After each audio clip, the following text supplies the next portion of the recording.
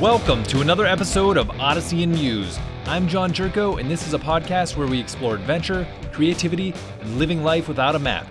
Every week we talk to filmmakers, adventure junkies, writers, musicians, vagabonds, people that veer off the beaten path. We dig into topics like how to execute ambitious projects, overcome extreme obstacles, and find the things that drive you. Find your true north. Hey everyone, I'm excited for this week's episode with world traveler and blogger Gary Arndt. But first, a quick reminder. If you enjoy the show, don't forget to visit our website at odysseyandmuse.com. There you can read the show notes for each episode, which include links to everything we talk about and a list of takeaways so you can get some value at a glance. You can also sign up for our newsletter, find ways to support the show, follow us on social media, leave us a comment, and most importantly, subscribe to the show and rate us on iTunes. A big thank you to everyone that has taken the time to listen to and share the show. Couldn't do this without your support. On to this week's episode. Gary Arndt has mastered the art of world travel. He sold his house in 2007 and has been on the road ever since. A short time into his journey, he decided to take his blogging and photography seriously, and within 4 years he went from amateur to winning multiple awards. Gary has been to all 7 continents and has visited over 175 countries and territories. He has one of the larger collections of National Geographic magazines in the world. He's gone dog sledding in the Yukon, bungee jumped in New Zealand, landed on an aircraft carrier, ridden in a Formula One car, and scuba dived all around the world. In this conversation, we talk about the genesis of Gary's travel bug, how he taught himself the art of photography and blogging, some of the biggest mistakes beginner bloggers make, the worst question Gary constantly gets asked, what he wishes people would ask him, some of Gary's recent adventures, and so much more. Whether you're a traveler or a creative, there's something in this episode for you. So without further delay, enjoy the show. Okay, Gary, welcome to the show. How you been doing? I'm doing great. Thanks for having me. Yeah, I really appreciate you doing this. Where are you at right now? Are you in Minneapolis? I'm in Minneapolis. Yeah, I got an apartment here a couple months ago after 9 years of wandering around the world. Oh, wow. So you're kind of hanging out in town for a little bit? Well, it gives me a place to go between trips now. After 9 years of doing it, I kind of got burned out, and it became increasingly difficult to actually get business done in hotel rooms with crappy Wi-Fi connections. Yeah, that makes sense. I can attest to crappy Wi-Fi in hotels. How was your weather? I saw you had some storms coming through there yesterday. Yeah, in the summer, you always get these wall clouds that come in, and the storms usually last about an hour, and then they leave. So today it's actually a little bit cooler. I think it's in the low 70s. That's not bad. Yeah, it's kind of been the same the last couple of weeks. It gets into the 80s and drops down into the 60s at night.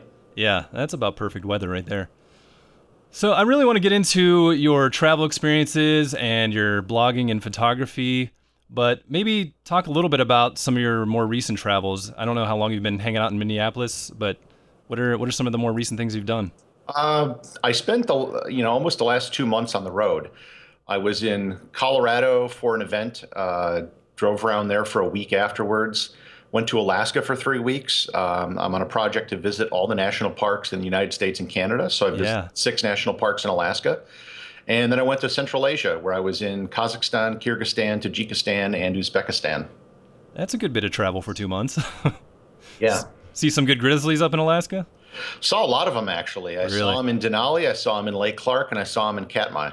Any scary moments, or? Not really. But I think that in some of the parks, they get so used to people that, and they're busy doing their thing, that so long as you don't provoke them, it's not really a problem. Yeah. It's good to know. Let's kind of go back to when you were a kid. Where'd you grow up? I grew up in Wisconsin, a town called Appleton. It's about 20, 30 minutes from Green Bay. Okay. What were you obsessed with as a kid? What were you into? Really, I was a big reader. I was reading at a very young age. I would always read a lot of stuff about science and space exploration, and National Geographic. My dad had a subscription, and I remember in the 1970s, even when I was like in first grade, reading National Geographic. Yeah. And I can still vividly remember some of the articles. And my uncle used to work at a local school, and they would get rid of their National Geographic. So he would have stuff from like the 60s and going back even earlier. And I remember going through those and reading about the early, space missions and stuff like that. Oh, that's awesome. The other big things I did is I was active in Boy Scouts, and I was really active in speech and debate. Do you remember any particular National Geographic article that kind of stuck out? July 1976 edition was the bicentennial for the U.S. Mm-hmm. They had one in there written by Isaac Asimov about the future and had this thing about space stations. I remember the December 1969 edition, which was the Apollo 11 edition. Oh, wow.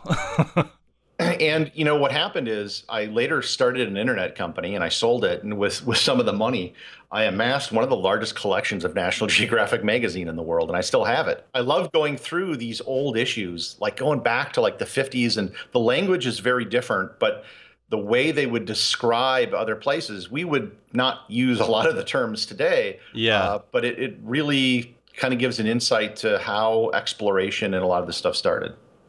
Yeah, I read about your National Geographic collection on your blog, and I just imagine it like the Indiana Jones Raiders of the Lost Ark, that big warehouse at the end with just like walls of National Geographics, and then that volume 1, issue 1 just kind of sitting in the middle. Well, that's actually sitting in a safe. In a safe? Is there anything interesting in that one? Well, no, it started as an academic journal, actually. Oh, okay. It was not a magazine like you think of it today. And in fact, they never put photos in it, I want to say, until like the early 1900s. Oh, wow. There wasn't even a photo on the cover until I think they put a flag on the cover in the 1950s, but it wasn't until like the early 60s, late 50s that they actually had a photo on the cover of the magazine. When did you get the travel bug? Did it start because of kind of browsing all these National Geographics and just being interested in science and what's going on in the world? I think the desire was there, but my family never traveled much. We did a couple road trips when I was a kid. We did one to Mount Rushmore, one to Niagara Falls, very typical type things. But that was it. I never, we went to Niagara Falls. We actually drove into Canada briefly, and that was my only international trip ever. Yeah. So, in fact, I never saw saltwater till I was 21 years old. Wow, that's kind of amazing. Well, I guess, yeah, Wisconsin, you're a little bit isolated. Yeah, people, either they completely understand it because they grew up in the Midwest, or they are completely baffled by how it's possible. I've been around the world and I've told people that, if you live on an island or something, the idea of not seeing the ocean just doesn't exist. It's like air. When I sold my company back in 1998, the company I sold it to was a large international corporation, and I kind of conned them into sending me on a trip to talk about my company did database development for websites. Mm-hmm. Which in the 90s was a big deal. Yeah. It's not today, but this is before MySQL, PHP, a lot of stuff like that. Uh-huh. So I convinced them to let me go to their offices to talk about doing application development for the web, and they did. So I went on a 3-week whirlwind tour. I went to Tokyo, Taipei, Singapore, Paris, Frankfurt, Brussels, and London. And that was the first time I'd ever been really out of the country. Circumnavigated the globe, went all the way around. And it was a real eye-opening experience. So how long from that point to when you kind of decided to sell everything? I saw that you were going to get your master's in, was it geology for a while there? You were kind of considering that? I started another business that was doing well for a while. It was a network of video game websites. Then this was before the .com bubble burst. Are you allowed to say what it was? I played a lot of video games back in the day. The site primarily, the main site was called Stomped, and we dealt with Quake and some shooters like Half-Life. Yep. We actually hosted the official Half-Life site at the time, which is big, a big EverQuest site. This is before World of Warcraft and stuff. Oh, yeah. I remember all these games. So we were doing actually at our peak, we were doing 50 million page views a month. Holy cow. And we sold 100% of our inventory to another large company. And then we turned around and arbitraged that to all the people in our network. So it was rather decent. And then, the stock market tanked. And then we got a call saying, we're canceling our agreement with you. And our advertising revenue went from 100% of our inventory being sold to zero. Oh, wow. One day. But anyways, after that, I also helped start another company that was a business intelligence software company. And it was in a time where it was very difficult to nobody was really funding anything, Mm-hmm. and I didn't know what to do. And I always said if I could go back to college, I would either I one of the things I did is I was one of the top collegiate debaters in the United States, Uh-huh. which is why I was recruited to go where I did. I would either be like a football player, blow off all my classes, and focus on that because I came close to winning a national championship, but I was in the top 10 my Yeah, yeah. junior and senior years, but I never won. So I'd focus on that, or I wouldn't even bother doing debate, and I would get a degree in like physics.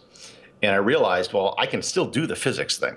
Uh-huh. I don't have eligibility to do debate, but I could do the That's physics. true. Yeah, yeah. You can always go So back.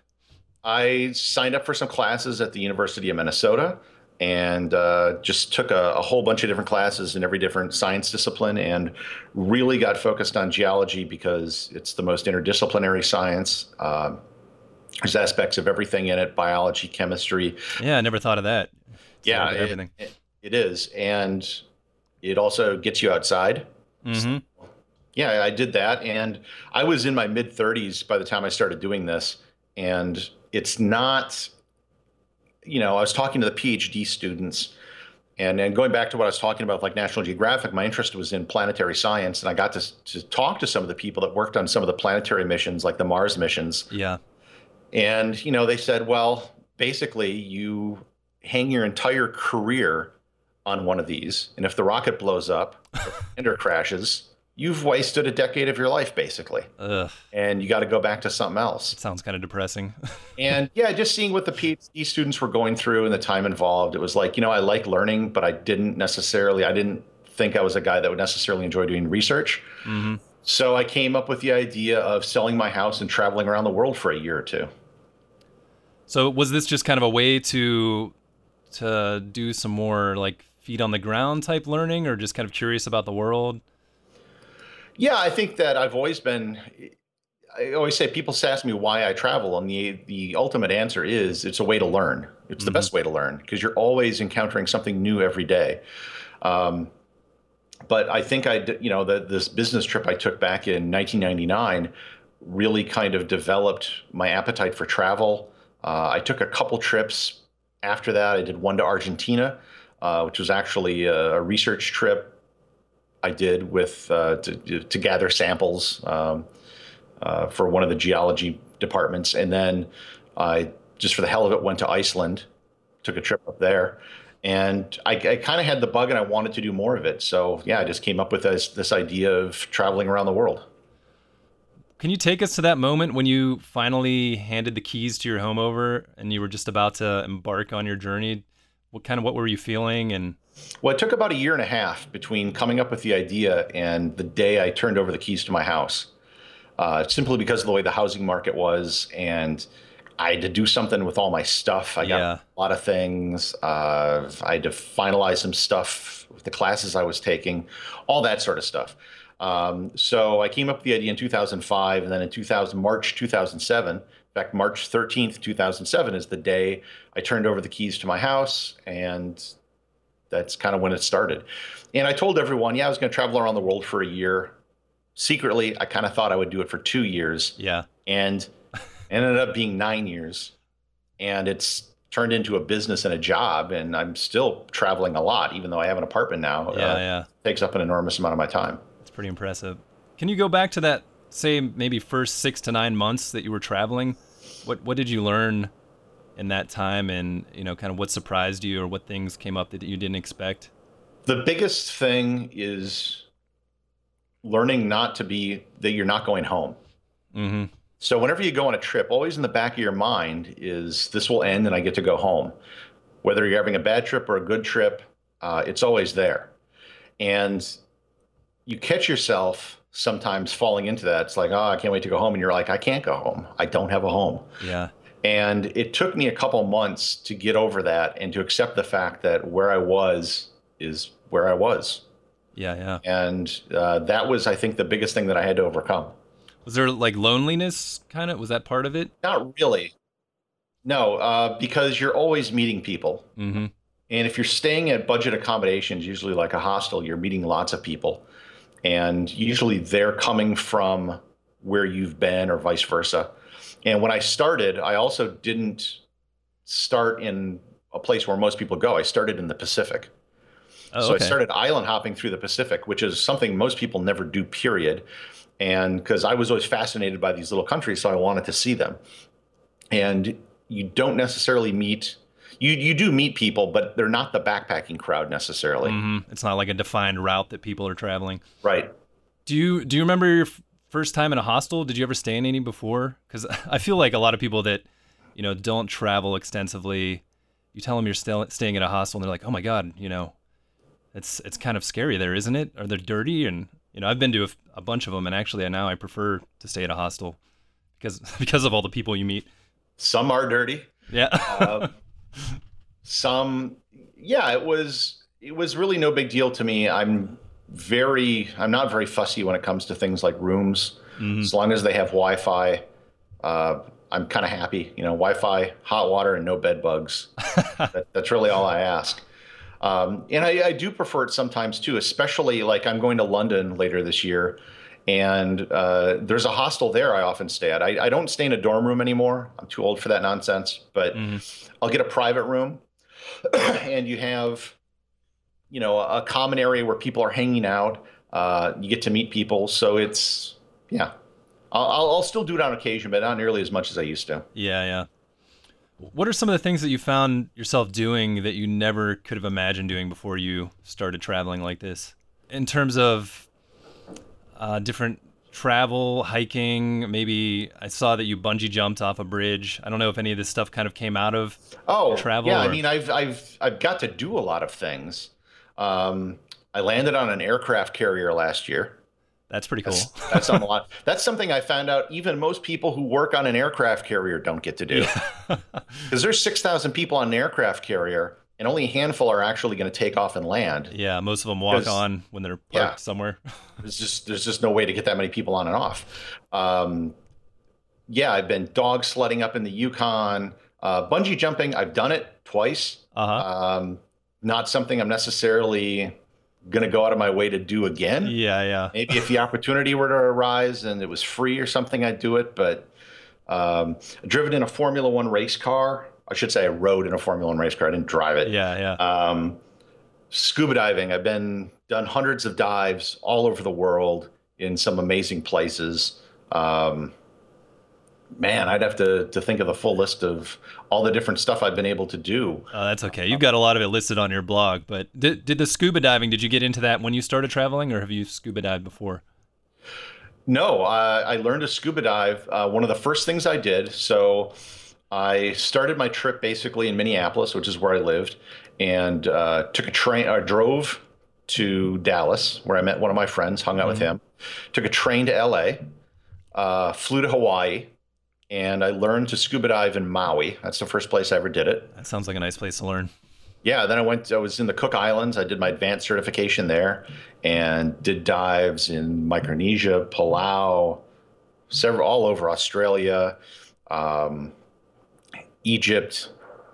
Man, I'd have to make a list. This would be a long one. All over the Caribbean, the Caymans, Saba. Any that stand out the most?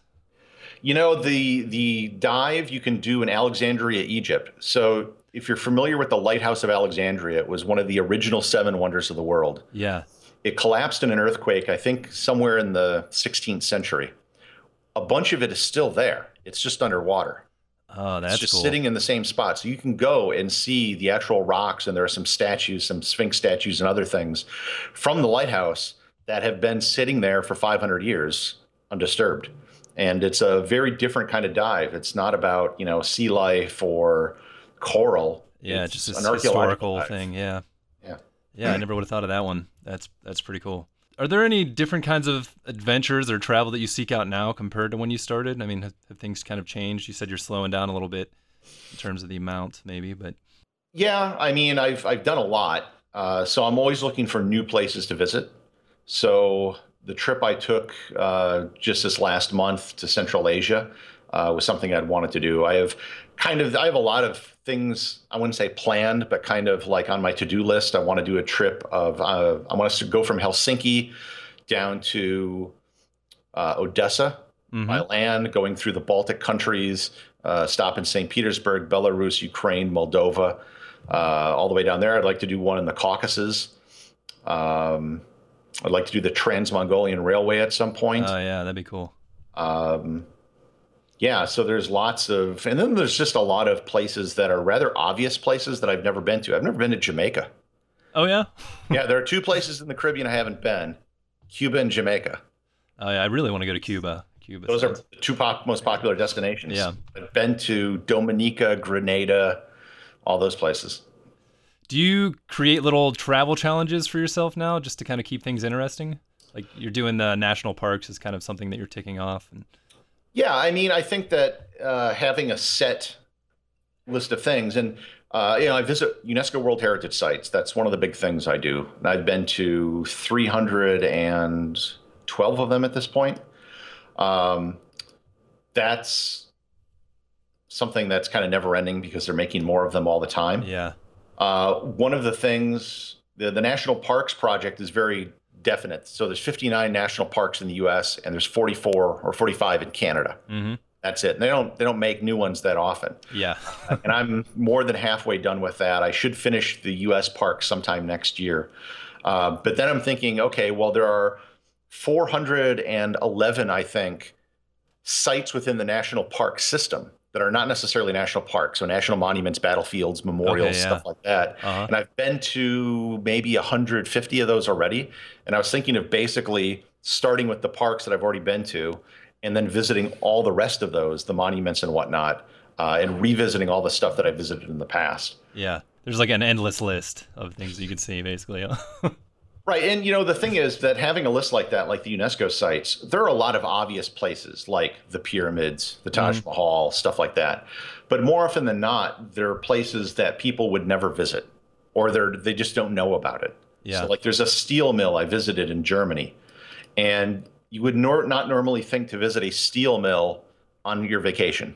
But this was absolutely fascinating. This is a 100-year-old steel mill. And if you've ever seen like the ending scenes in RoboCop or something like that, they could have filmed it there because you had all these ironworks and pipes and chains and all this stuff around. And it was just fascinating to see how it all worked. Same with a coal mine I visited in Essen, Germany. Coal and ironworks in Wales. Things which are really kind of fascinating, but you otherwise wouldn't know about. And that's one of the nice things about having something like that. Do you think that's part of the thing that kind of drives you to is just learning about all of these different sites and kind of the history and how different geological formations were created and those types of things? Oh, absolutely. Because you don't just go to a place, learn about the place, go to the next place, learn about that place. You're also seeing connections between the places you visit and what things have in common. So one of the things you'll notice when traveling is that as a general rule, it's not a perfect rule, places that were former British colonies have tended to do better after they became independent than former French colonies or former Spanish colonies. That's kind of interesting. And so look at Southeast Asia. Malaysia and Singapore were British, and they're probably doing the best of the countries in that region. Cambodia, Vietnam, and Laos were French. They had massive wars. If you look what happened in Cambodia, they had just horrific things happen. Yeah. Same is true in parts of Africa that were French versus British.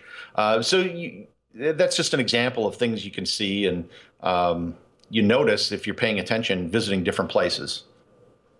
Yeah, that really adds to your historical view of the world and how things kind of came about and political landscapes of today too.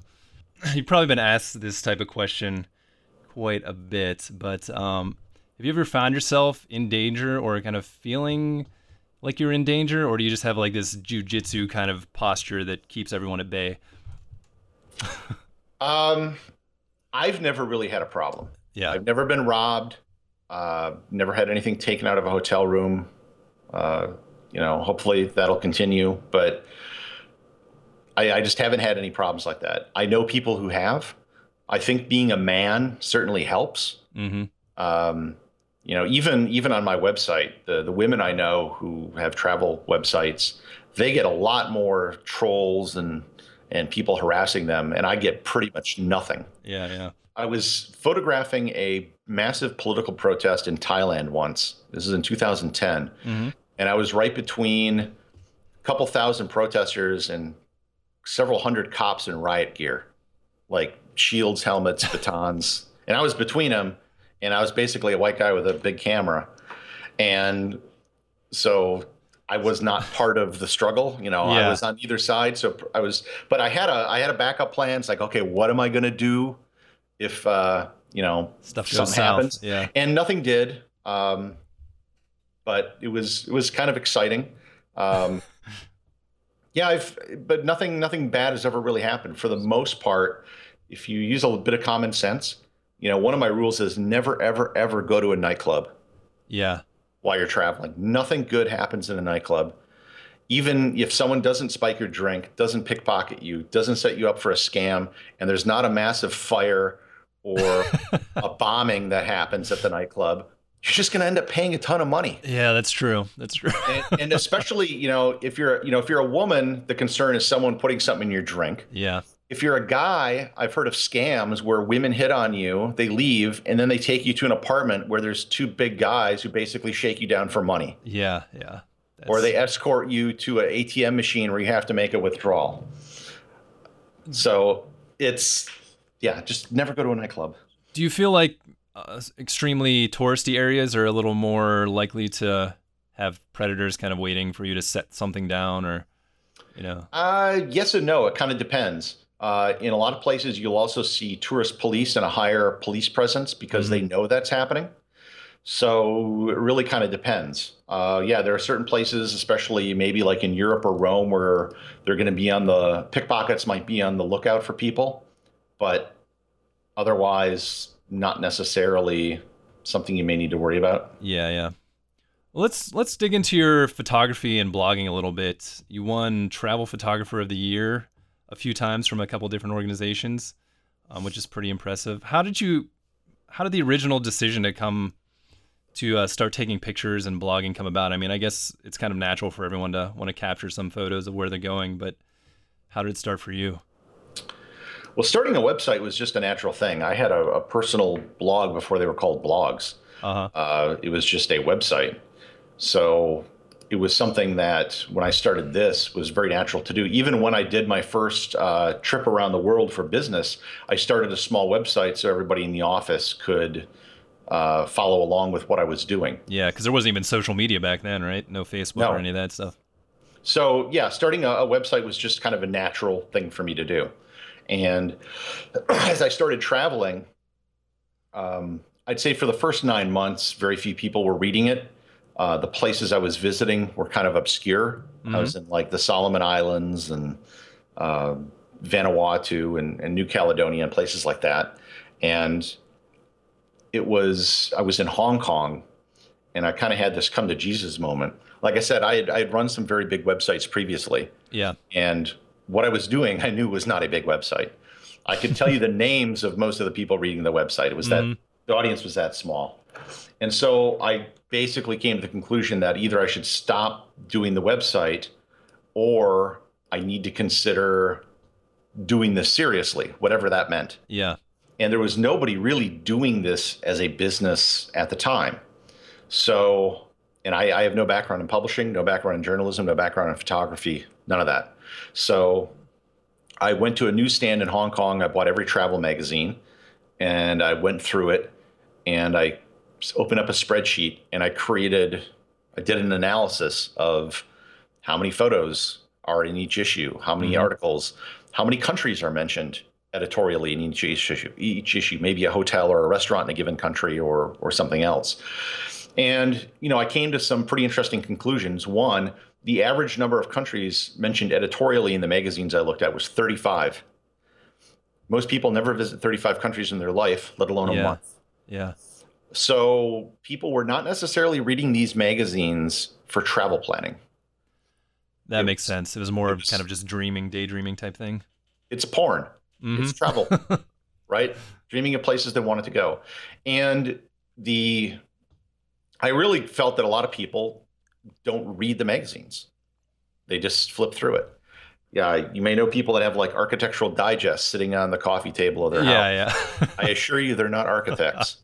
It's there to impress people. They flip through it, they look at the nice stuff, and that's it. They don't necessarily read the articles. Yeah, or you get excited and you're like, I'm going to start reading this magazine, and then after one or two issues, they just start piling up. So I recognized the importance of photography. I had been taking photos.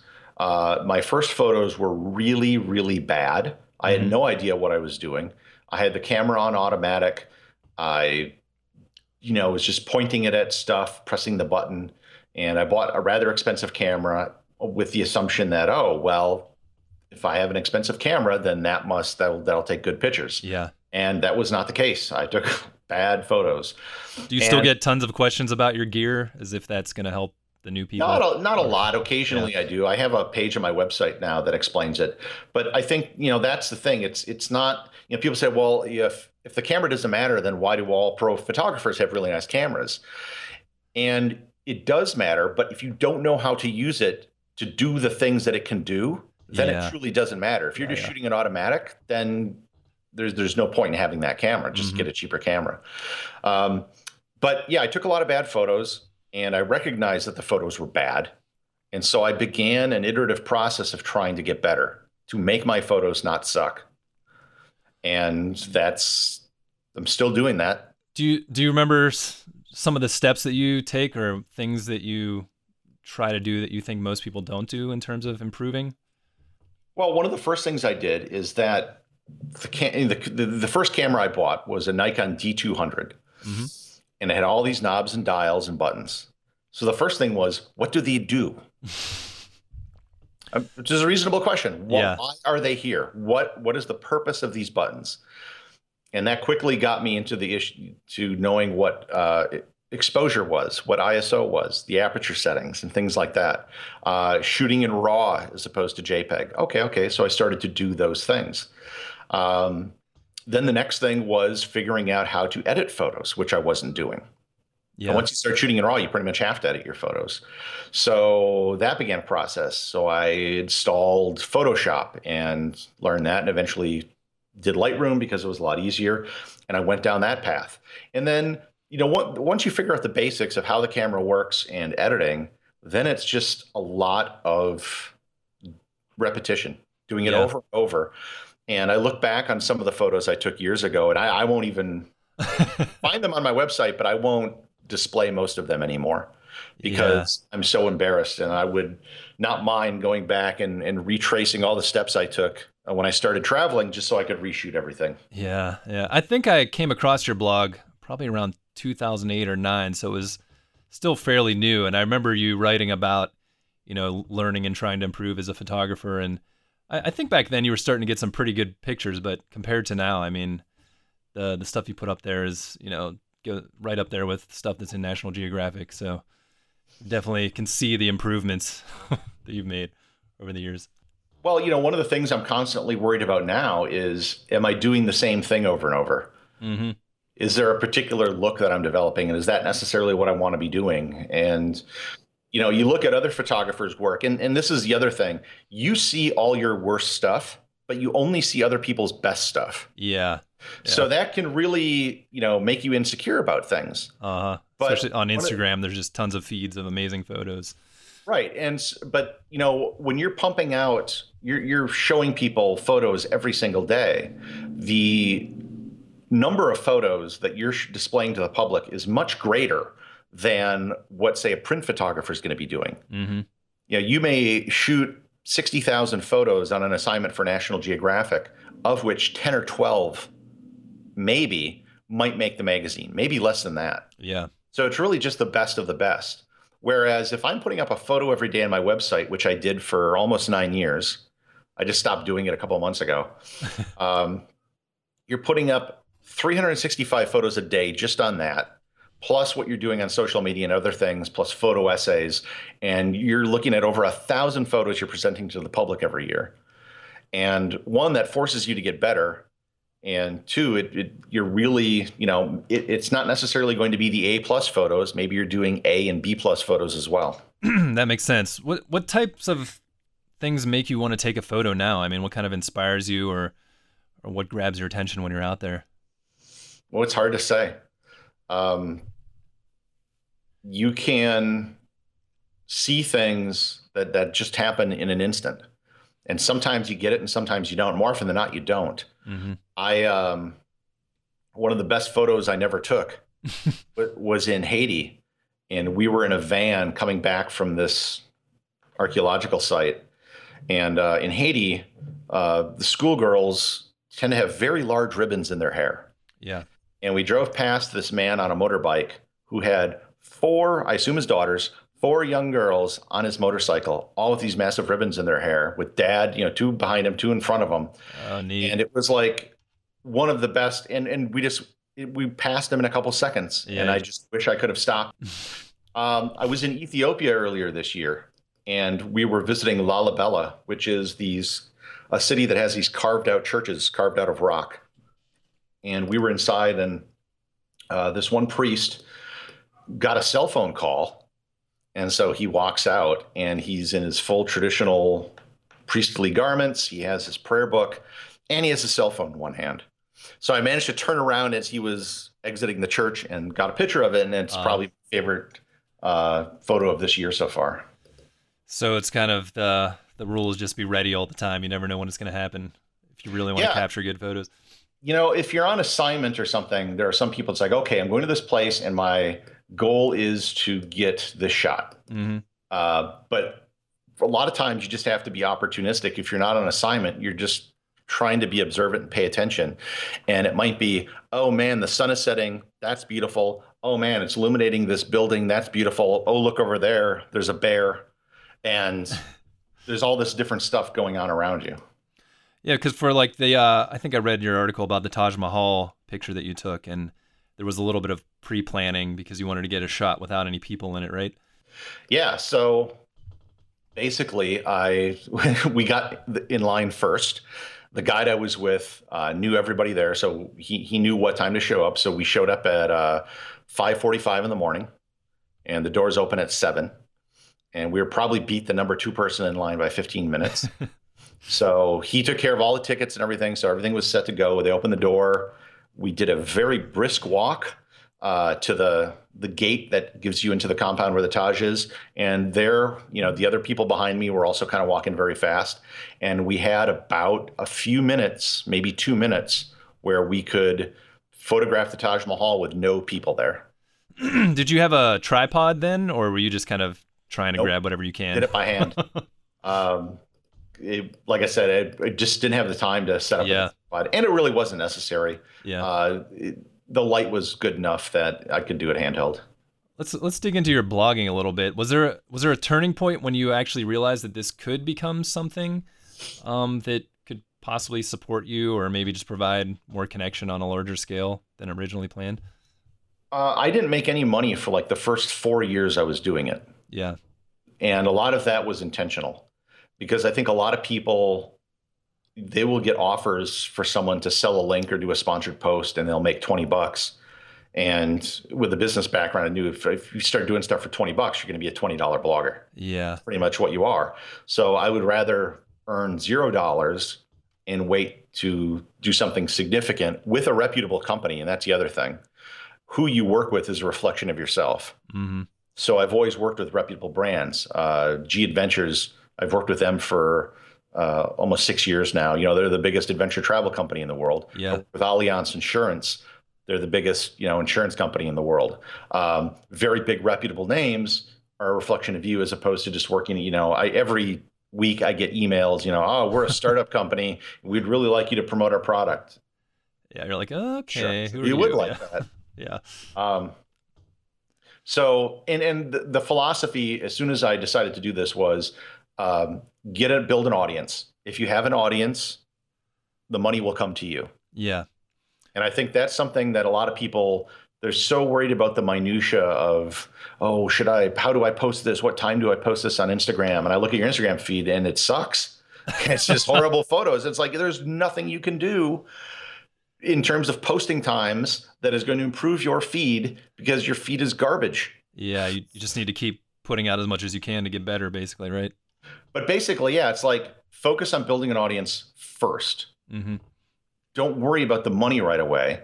And once you have that audience, then your options are pretty much limitless. You could sell products, you could sell trips, you could do seminars, whatever. So was there a point when you had a certain amount of people coming to your site when you decided to start approaching companies, or did they come to you realizing that you had attention? Yeah, I very seldom approach companies even to this day. I've done it on occasion, but for the most part. And I think, at the time, my focus wasn't, and I said, this is still true. The focus is not on traffic to the website. Back in the day, it was RSS subscribers. Yeah. And today it's email subscribers. Traffic is nothing more. Traffic is not your audience.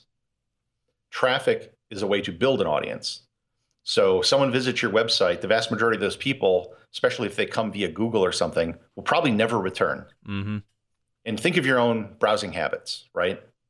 Someone puts a link on Facebook, you visit and whatever, or you do a search, same thing. What you want to do is to make it compelling and interesting enough so someone says, hey, this is interesting. I want to hear more from this person in the future. Yeah. And the people who say that, that's your audience. And getting traffic to convert to an audience is very difficult to do. And so, again, so many people are focused on just getting their Google Analytics numbers up. And then here's a good example. There was a point where I was getting like 500,000 visits a month to my website from StumbleUpon. Mm-hmm. They had put out some tool that integrated with Twitter, and I had a lot of Twitter followers, so I hit the jackpot. And eventually they changed their algorithm, and all that traffic went away. Disappeared. And I realized I had absolutely nothing to show for it because those people came and left, which is the nature of StumbleUpon. Yeah. I converted none of it, and I had nothing to show for it. It's like gorging on cotton candy. It's all empty calories. And that really matters. Was this before you had an email list? No, yeah, it was before. All I had was my RSS subscribers, really. Okay. So I wasn't focusing on an email list at the time. But yeah, there were no RSS subscribers. There were no boost in Twitter followers. There wasn't a boost in anything. So there really was no benefit to all that traffic. And so, yeah, you have to think about, it's not just quantity, it's quality as well. And the more I do this, the longer I do this, and I meet my readers in person, I realize that, even the email numbers and everything else, if you can develop real relations with people and you can develop their trust, mm-hmm. That's really, I think, the way to do it. So in terms of advice for someone that's starting out, you just put out as much quality content as you can and don't focus on all of the social media and Google Analytics numbers? Don't focus on Google Analytics so much, but don't put out a lot of content. Put out some really one amazing thing that is going to get shared and talked about. And focus on getting an audience of 100 people who will follow you like a cult leader. Yeah. Because if you can find a very small number of people such that you know their names, right? You know who they are, who are willing to listen to you and engage with you and at a very high level, they'll spread the word, right? If you can do it with a few people, you can scale that up. Mm-hmm. But if you can't do that with a couple people, what makes you think you're going to get an audience of hundreds of thousands? Yeah, that makes sense. You can't. So that, yeah, I would say start and get a fanatical following of a small number of people. And if you can do that, then you can grow. If you can't do that, you're not going to grow. How do you think your life and your travel would be different if you didn't have the blog, if you didn't do that? It would be very different. I probably would have just traveled and then the end. Yeah. I would have gone on a nice trip. I would have taken some of my photos and hung them on the wall, and I have no idea what I'd be doing right now. Do you think it's allowed you to make more connections and friends and long-term connections by building that community? It allowed me to meet people and make friends in different places. Mm-hmm. I mean, I would maybe still have friends if I never traveled, but they would just all live around me. Yeah. And a lot of the people I meet, one of the downsides is you don't necessarily get to meet them frequently because they live in a different place, and Yeah, you're spread all over the world. You see them maybe once every couple of years. So thankfully, with the internet now, you can meet people all over, stay in touch with them on Facebook or Twitter. I have one guy who, still follows me on Twitter, and I met him back in 2008 in Kuwait. And he'll still occasionally chime in and respond to one of my articles or something. And if I was ever in Kuwait again, I would absolutely stop by and say hi with him. Yeah. Have something to eat. That's pretty cool. Why did you get into podcasting? I mean, you're already blogging and taking photos, and it sounds like you created a lot of work for yourself as you're traveling. My background, like I mentioned, was in speech and debate. Mm-hmm. So I'm more comfortable talking than I am writing. And quite frankly, it's just, in some respects, it's a lot easier. Yeah. Right? This podcast is going to take about an hour of my time. Yep. Right? Because you can schedule it. We're going to start talking. We're going to stop, we'll start and stop talking, and then that's it. Yeah. Whatever comes out, comes out. And writing an article could take a long time. You got to edit it and go back and maybe do some research and stuff. And it's just a lot more time consuming. So I've always enjoyed podcasting. I actually started a podcast, the first one in 2009, This Week in Travel, which we're still doing. In fact, as soon as I'm done talking to you, I record that podcast. Yeah. Nice. And the one I'm doing with CBS now, I kind of took a hiatus this summer, but I'll get back to it. And I actually have some other ones I might be working on in the future as well. I might have to ditch some of the other podcasts to redo it, but not necessarily travel podcasts. One of the big things is that a lot of travel content, whether it's articles or podcasting or whatever, talks about the how of travel, hotels, flights, frequent flyer programs, stuff like that. Yeah. And I don't care about any of that stuff. Yeah, people can just Google it and see what's going on. And there are people that really get into that, and that's fine. But it's just not of interest to me. Earning 100,000 frequent flyer miles to go to Hong Kong just to fly in the airplane. I hate flying in airplanes. It's a horrible experience. It's miserable. And if I could teleport like I would in Star Trek, I would do that. That's just one of the things you got to do to visit other places. But being in Hong Kong and exploring it is what I'm really interested in, not the act of getting there or finding a hotel or talking about this fancy hotel I'm staying at. I can really care less. So I want to talk about what makes, the story behind a lot of these things that maybe we've heard of or maybe we've never heard of. Because that's one of the interesting things as well, is when you ask people where they would like to visit, they're obviously limited to the places they know about, which is why so many people want to go to Paris, or they want to go to London because they've heard of Paris, right? But when you say, okay, well, not as many people necessarily want to go to Berlin because there's nothing in their mind that, Paris has the Eiffel Tower, the Louvre, Notre Dame, Berlin. Maybe people know about the Brandenburg Gate. Yeah. It's like a World War II reference or something. But it's a great place. There's lots of cool stuff in Germany, but a lot of people want to go to Italy because they know about Rome and they want to see the Colosseum and they want to see these things that they know about. But if we just knew about more stuff, because there's some amazing stuff out there that people are just completely unaware of. So is there an example of maybe a place or a story that goes along with a place that you can think of? I'm sure you've heard of a place called Easter Island. Yep, the Stoneheads. Everyone is familiar with it. It's a very difficult place to get to, very remote, one of the most remote islands in the world. You've probably heard of Machu Picchu. Yep. Have you heard of Nan Modal? No, I have not. No, you haven't, because it's in Micronesia, the Federated States of Micronesia on the island of Ponape. And I would say it's easily on a par with those two places I just mentioned. It is a series of buildings built on little islands with canals between them, kind of like Venice. The buildings are all made out of basalt logs, kind of like log cabins made of stone. The stone, they know through chemical testing, did not come from that island. It came from a different island. They're not sure how they got them there because they're really, really heavy. And nobody knows about it because nobody goes to Micronesia. Yeah. And to get to Micronesia, you got to go through Hawaii or Guam. And most people just stop at one of those two places because it's a tourist destination. And when I went, I had the whole place to myself. Not an exaggeration in the slightest. I was the only person there. I had the whole place to myself to wander around and explore. And there's tons of places like that. When people want to go on vacation in the South Pacific, they may say, I want to go to Tahiti or I want to go to Bora Bora because that's what they know. And I've had a lot of people where it's like, well, if you go to the Cook Islands, it's way cheaper. They speak English. The beaches are nicer.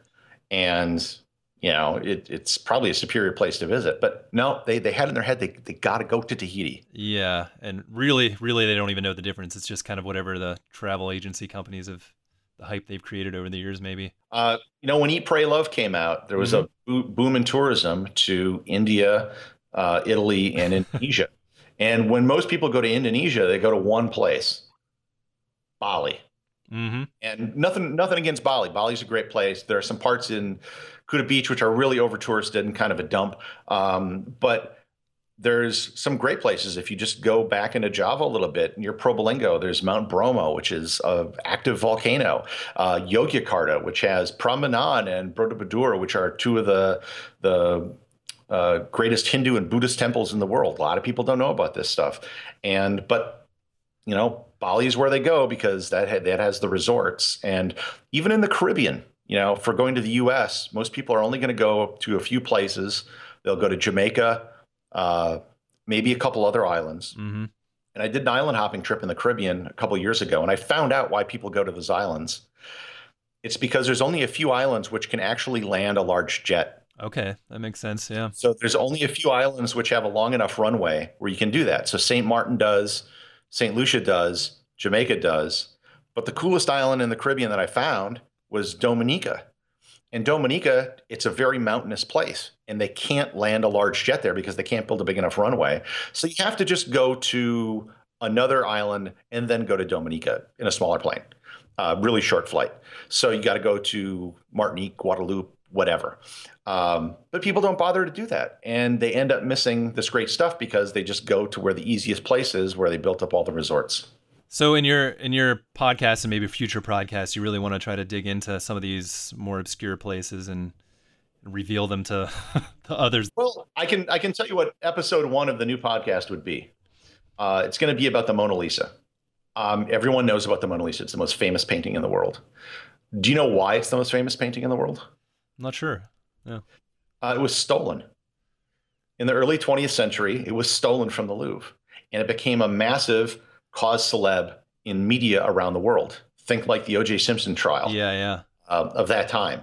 And because of that, the painting became very famous and well known, and it just kind of always stuck in popular culture ever since then. To this day, when people visit the Louvre, 25% of the visitors to the Louvre go to see the Mona Lisa and leave. Wow. That's all they do. They're surrounded by the greatest art in the world. They go to see the one thing they know that they can tell their friends they saw, and they frickin' leave. And from what I understand, it's not too easy to see it either, is it? It's kind of like behind a bunch of glass and not that big. It's not that big. And, here's a photo tip to anyone going to the Louvre. Don't take a picture of the Mona Lisa. Take a picture of people taking pictures of the Mona Lisa.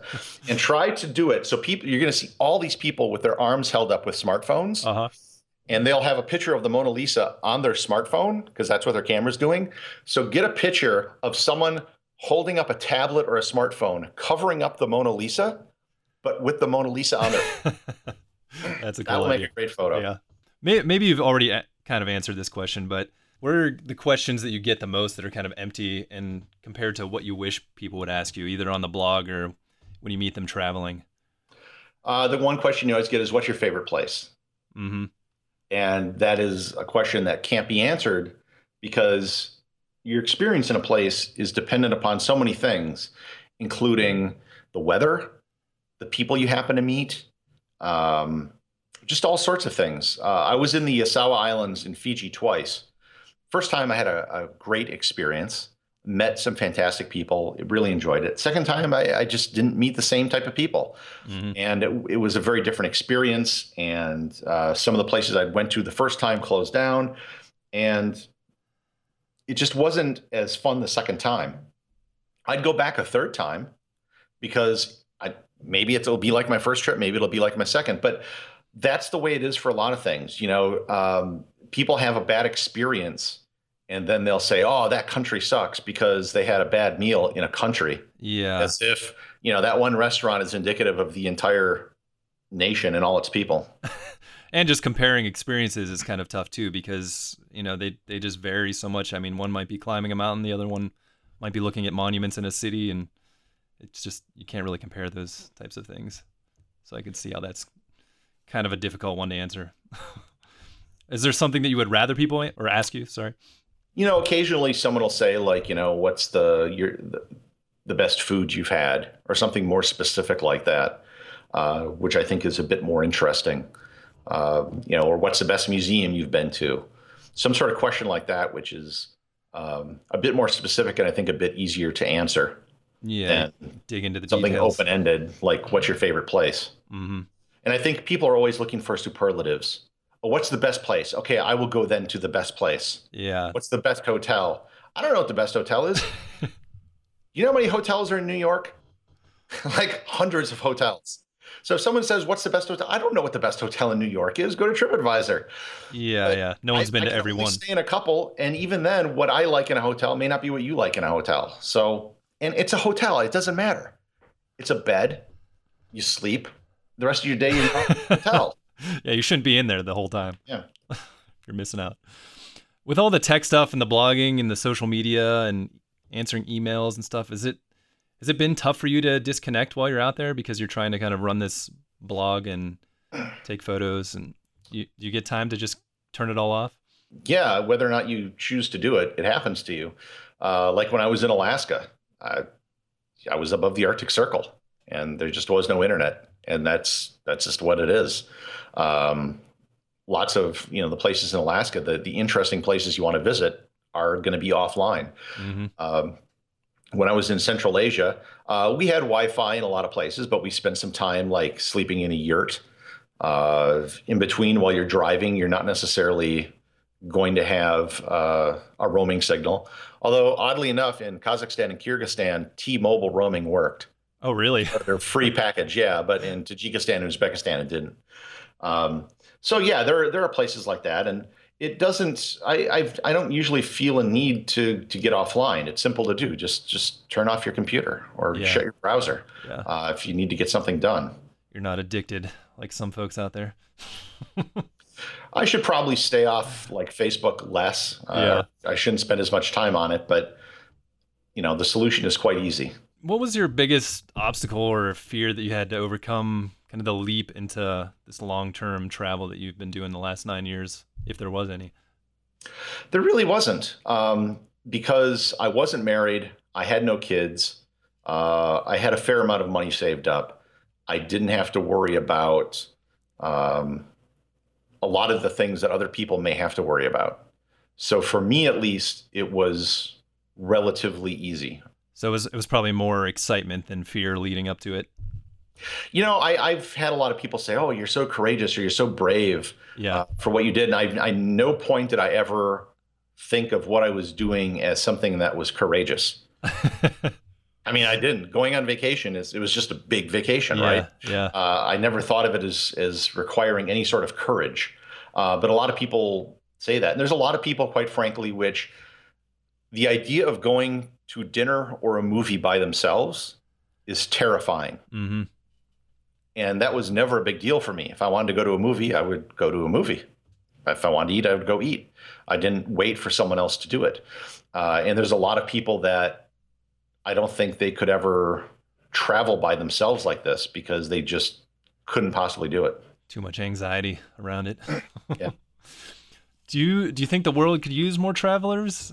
I mean, do you think it would cure some of our society's tics and ailments? Just like more people getting out there and kind of seeing the world and absolutely seeing how other cultures exist. And I don't think you necessarily have to travel a lot. Mm-hmm. You don't need to do what I do, but just being able to see other things, and that there are people that just go about their lives quite happily, thank you very much, and just do it with a different set of assumptions that they work under, is pretty eye-opening. And I think that, I think, with this recent election, there's been a massive shift in politics in this country and in places like Europe, that the divisions between right and left are not the same as they used to be. And what you're seeing is a split between a cosmopolitan worldview and a parochial worldview. Yeah. And it's not necessarily political, different policies or things like that. That people with a more cosmopolitan worldview are not going to be as worried about things like immigration. They're going to be more open to trade. And people with a more parochial worldview who don't know the rest of the world are going to have a very different worldview from those people. Yeah, just the unknown. Right. So the act of traveling, I think, really changes that. Well, we're getting kind of close towards the end here, so I'll try to kind of wrap it up. But just maybe a few short questions. Do you have a favorite travel story from maybe recent times? Anything that kind of sticks in your mind? Most recently, a trip I took to Ethiopia in March. We went to a place called the Erta Ale volcano. And it was a press trip that was run by the Ethiopian government, and they're pretty new to this stuff. They just started a tourism board recently. And our schedule said we will go to the Erta Ale volcano. That's all it said. And so I assumed that this involved, okay, we would drive a car, park, walk up a path, see the volcano. No. That's not what it was at all. It was a 9-mile hike each way. The hike began after sunset. It hit 115 degrees during the day. So we're walking uphill in the dark, very hot, with a hot wind blowing at us. It's a perfect recipe for dehydration, which is exactly what happened. And so we ended up kind of causing a strike. And the people that were guiding us were horrible. They did not speak English. They didn't have any training. They had no first aid kit. They had no radio. And I should say we were hours away from anything. We were in the Danakil Depression, one of the lowest, hottest parts of the earth. Very few people live there. There's nothing around. And they didn't think to bring extra water or anything like that? No, and they gave us beer before we started. So there was eventually a supply camel that was following us. So we just eventually kind of went on strike. We waited, got some more water. We get up to the volcano, which is basically a big pit of lava. If you've ever seen anything like this, it's just a pit of lava. It's like hell, right? And what they also did not tell us is that there are ammonia clouds that are being vented off of this. So we're walking towards it, no problem. And then all of a sudden we start coughing because we're in this cloud of ammonia, and you do not want to be breathing ammonia, right? This was a weapon in World War I. All right. We walked into a gas cloud, and we noticed that there was another group, I think they were from Germany. They all had gas masks on. Not only were we not told, not given gas masks, we were not even told this was going to happen. So we eventually kind of went around via the way the wind was blowing, so we didn't have to suffer this. But it was just a horrible experience. And then after sleeping for 2 hours, they wake us up, and it's time to start walking back because we got to get back to where our vehicles were before the sun got up. Oh, so you slept up there for a couple hours once you got to the top? So yeah, basically we ended up walking 18 miles between sunset and sunrise. Wow, that's intense. Massively hot temperatures and clouds of ammonia. I'm sure it's not any cooler when you're staring down into a pit of lava either. Well, the pit of lava was kind of cool. Yeah. We'll say that. Well, looked cool, but didn't feel cool. Yeah, so that's kind of my most recent travel story. And so I can totally see that going wrong where someone breaks a leg or something and something horrible happens. Yeah, that's kind of scary. Well, it ended up a good story for you, I guess. Maybe not the most exciting thing at the time, but anything that doesn't kill you makes a good story. Yeah, exactly. What are you most passionate and obsessed with right now? Game of Thrones. Yeah. Are you caught up? I mean, I'm more than caught up. I've read the books twice. I've watched the entire series twice. But yeah, there's just I end up watching these YouTube videos, these theory videos. And the amazing thing that the writers for the show did is if you go back and parse the words, they really put a lot of thought into this, where there is a lot of foreshadowing and a lot of other things in the show that if you pay attention, all this stuff is already there. Yeah. You just need to to look for it, and they've done a fantastic job with that. So there's all these YouTube videos kind of pulling those little clips together to predict Yeah, stuff. so like the theory that Tyrion is not a Lannister, he's a Okay, Targaryen. yeah. And if you go and look at what Tywin told Tyrion throughout the show, "You are not my son. The only reason I do this is because I cannot prove you're not my son." Blah blah blah. And there's more in the books that you have to read. Yeah. But yeah, he hates Tyrion not because he's a dwarf, but because he killed his wife, and it was the Mad King that impregnated her. Wow, yeah, that makes sense. I'm not completely caught up, but I'm pretty close, so I need to get there. And that's why he sacked King's Landing and Robert Rebellion, because it was a big fu to the king. That makes sense. Yeah, that's a good show. That kind of leads into another question. What type of media do you consume when you're on the road? I guess keeping up with Game of Thrones, TV is one of them. The Kindle has been a lifesaver. When I first started out, there were no Kindles or anything available, and I had to buy English language books on the road, which are very expensive and very hard to find. Mm-hmm. And then what do you do with the book? It's extra weight.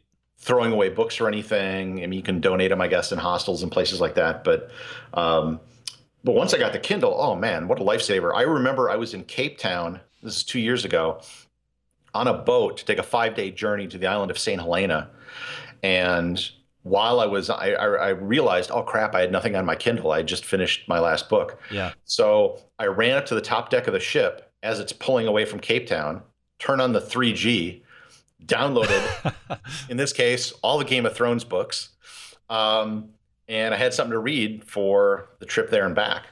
And something like that would have been impossible. I listen to a lot of podcasts. They tend to be more history podcasts. I listen to a lot of those. You listen to Dan Carlin's? When he does it. Yeah. Yeah, they are pretty I mean, far and few between. Yeah, if you made a list of things like what not to do with a podcast, he does all of them and succeeds in spite of it. Yeah, that's true. That's a lot of research into those things. I also, there's some shows I watch, and I've been able to do a lot of online streaming on the road. Now that I have an apartment, I have a real nice, cord cutting setup with Apple TV and things like that. But yeah, I'm able to watch pretty much, whatever I need to from the. Actually, I don't even bother watching a lot of shows while I'm traveling anymore, because I can come back home and do it. Yeah. Do it in a better environment. So I'll usually stick to just podcasts and books while I'm traveling. Do you have any favorite books of recent times that you kind of recommend to people? I just finished a biography of Ty Cobb, which was fascinating, because when you say Ty, are you familiar with Ty Cobb? The name rings a bell, but I can't put it together with who he is. He was one of the greatest baseball players of all time. Okay, yeah. Played in the early 20th century. And he had, most people think of him, you'll say, oh, he's like, one of the worst human beings ever. He's this massive racist. He murdered people, all this stuff. And so this guy wanted to write the book's called Ty Cobb, A Terrible Beauty. So he went to go write a biography of Ty Cobb, which hadn't been written in a while. And he was actually doing original research, trying to verify all these stories of Ty Cobb about him killing people, about how if he saw a black person, he would beat him up. And he found no evidence of anything. Wow. That basically there was a guy who wrote a biography in the 60s who fabricated a bunch of stuff, stole a bunch of Ty Cobb stuff, created fake merchandise, where all these stories came from. And it turns out, so because he was from the South, he had this reputation, oh, well, he must be a racist. Mm-hmm. Turns out his family were abolitionists during the Civil War. His grandfather was a conscientious objector in the Civil War. He's from Georgia. His father served in the Georgia state legislature and was voted out of office because he voted against a bill which basically would have hurt education for blacks. Was a big proponent of integration in baseball, often went to Negro League games, threw out the first pitch and talked to players. There's this whole host of things. Now, he wasn't a saint. He got in a lot of fights, and had a very thin skin, had a very quick temper. But this monster he was made out to be it's not true. Not true. Yeah. Someone just completely fabricated a myth. Maybe he pissed that guy off. Yeah, and also read a book called Map Heads by Ken Jennings, the guy who was the big Jeopardy champion.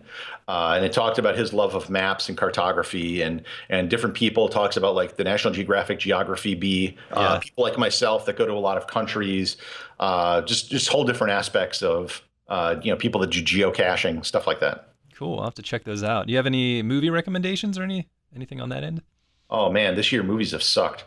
I would recommend Marco Polo on Netflix. Having just been to Central Asia, give it a chance. I started watching the first episode and kind of turned off, and then I went back to it and eventually watched the whole first season. And season 2 is now out. So is it a fictional series then? It's a fictionalization of Marco Polo and Kubla Khan. Okay. And, so having read biographies of Genghis and Kubla Khan, there are things that are based on kind of sort of true stories, but they're not really presented that treated as kind of fiction. But there's a kernel of truth in some of the things. And then, certainly not a new movie by any stretch, but I think, one of the greatest movies ever made. If you've not seen it, watch Lawrence of Arabia. Oh yeah, that's a classic. On the biggest screen you can or the best monitor you can. And that was what, 70 millimeter they shot that one on? Yes, and they did a 4K restoration of it. And it was on Netflix beautiful. A while ago. And I got a 4K TV, and it looked like it was shot yesterday. I mean, it was amazing. So beautiful. And I saw Lawrence of Arabia the first time, it must have been in the late 80s, in 70 millimeter on a gigantic parabolic 70 millimeter screen. And it was probably the best movie experience I ever had in my life. Wow, that's a good recommendation. I'll have to look for the 4K version of that. I think the last time I watched it was probably on little DVD, small screen somewhere. Do you have any final advice for someone that's maybe considering doing some long-term travel? What do you normally say? Do it. Yep. Save up some money. The one thing I always say is the ability to adapt is more important than the ability to plan. Before you go on a big trip, you're going to get all the books and the guidebooks, and you're going to do all this stuff, and you're going to plan, and just don't, because day one, your plans are going to change. You're going to meet new people. You're going to discover new things, and just schedule it so you can kind of go along with the flow. And you can often do things cheaper if you plan them on the ground, find transportation or lodging when you arrive in a place. So what I'll often do is maybe if I arrive in a place for the first time, I might get a hotel room for the first night. I'll book that ahead of time. And then from there, I just kind of make it up as I go along. Do you think people sometimes, especially with the internet now, get into like information overload and they just paralyze themselves to doing too much research or planning? I don't think so. There's certainly a lot available, but I think your best information is always going to come from the people you meet while you're there. Especially like if you stay at a hostel, let's say you're in Southeast Asia in Bangkok and you want to go to Angkor Wat, and you'll meet people who are just there. Yeah. And they can tell you what's happening right now. Maybe there's a road that's closed or whatever. That's always the best information that you're going to get. Yeah. So talk to people around you, locals and travelers. Makes sense. Where can people find you online? I mean, you got your blog, everything everywhere? I am very easy to find. Just search for my name. It'll pretty much come up, Gary Arndt. Actually, if you search for Gary and travel on Google, I'm the first thing that'll come up. Nice. The website is everything-everywhere.com, and I'm on every major social platform except Snapchat because I hate Snapchat. So I just got an email this morning that Instagram is basically trying to do Snapchat now. So yeah, they just I like Instagram a lot more than Snapchat. I have a much larger following there. Yeah. Don't know if I'll use the new features though. All right, Gary, thank you so much. I really appreciate you doing this. Well, thanks for having me. Thanks for listening. You can follow me, John Jerko, at John Jerko on Twitter and Instagram, and find out more about Odyssey and News, including the show notes for each episode at odysseyandnews.com. We now have a separate Odyssey and News Instagram feed where we'll be posting audio teasers for each episode, along with photos from our guests. On the website, I'm including 3 to 5 takeaways for each episode, so you can get some value out of what we covered at a glance. Remember, you can find us on all of your favorite platforms like SoundCloud, iTunes, and Stitcher. Folks, we spend hours every week preparing for the show, editing interviews, and putting together bonus content for you to enjoy. If you like what we're doing, we would love your support. You can now donate a small amount to us one time or monthly by going to the website and clicking donate. Even a couple dollars goes a long way. You can pay for a coffee that keeps us sane for the week, or keep our web hosting bills paid up. Most importantly, please take a couple of minutes to go to iTunes to subscribe and rate the show. It's the only way the show gets noticed in this world of never-ending content. Thank you again for listening, and until next time, follow your true north.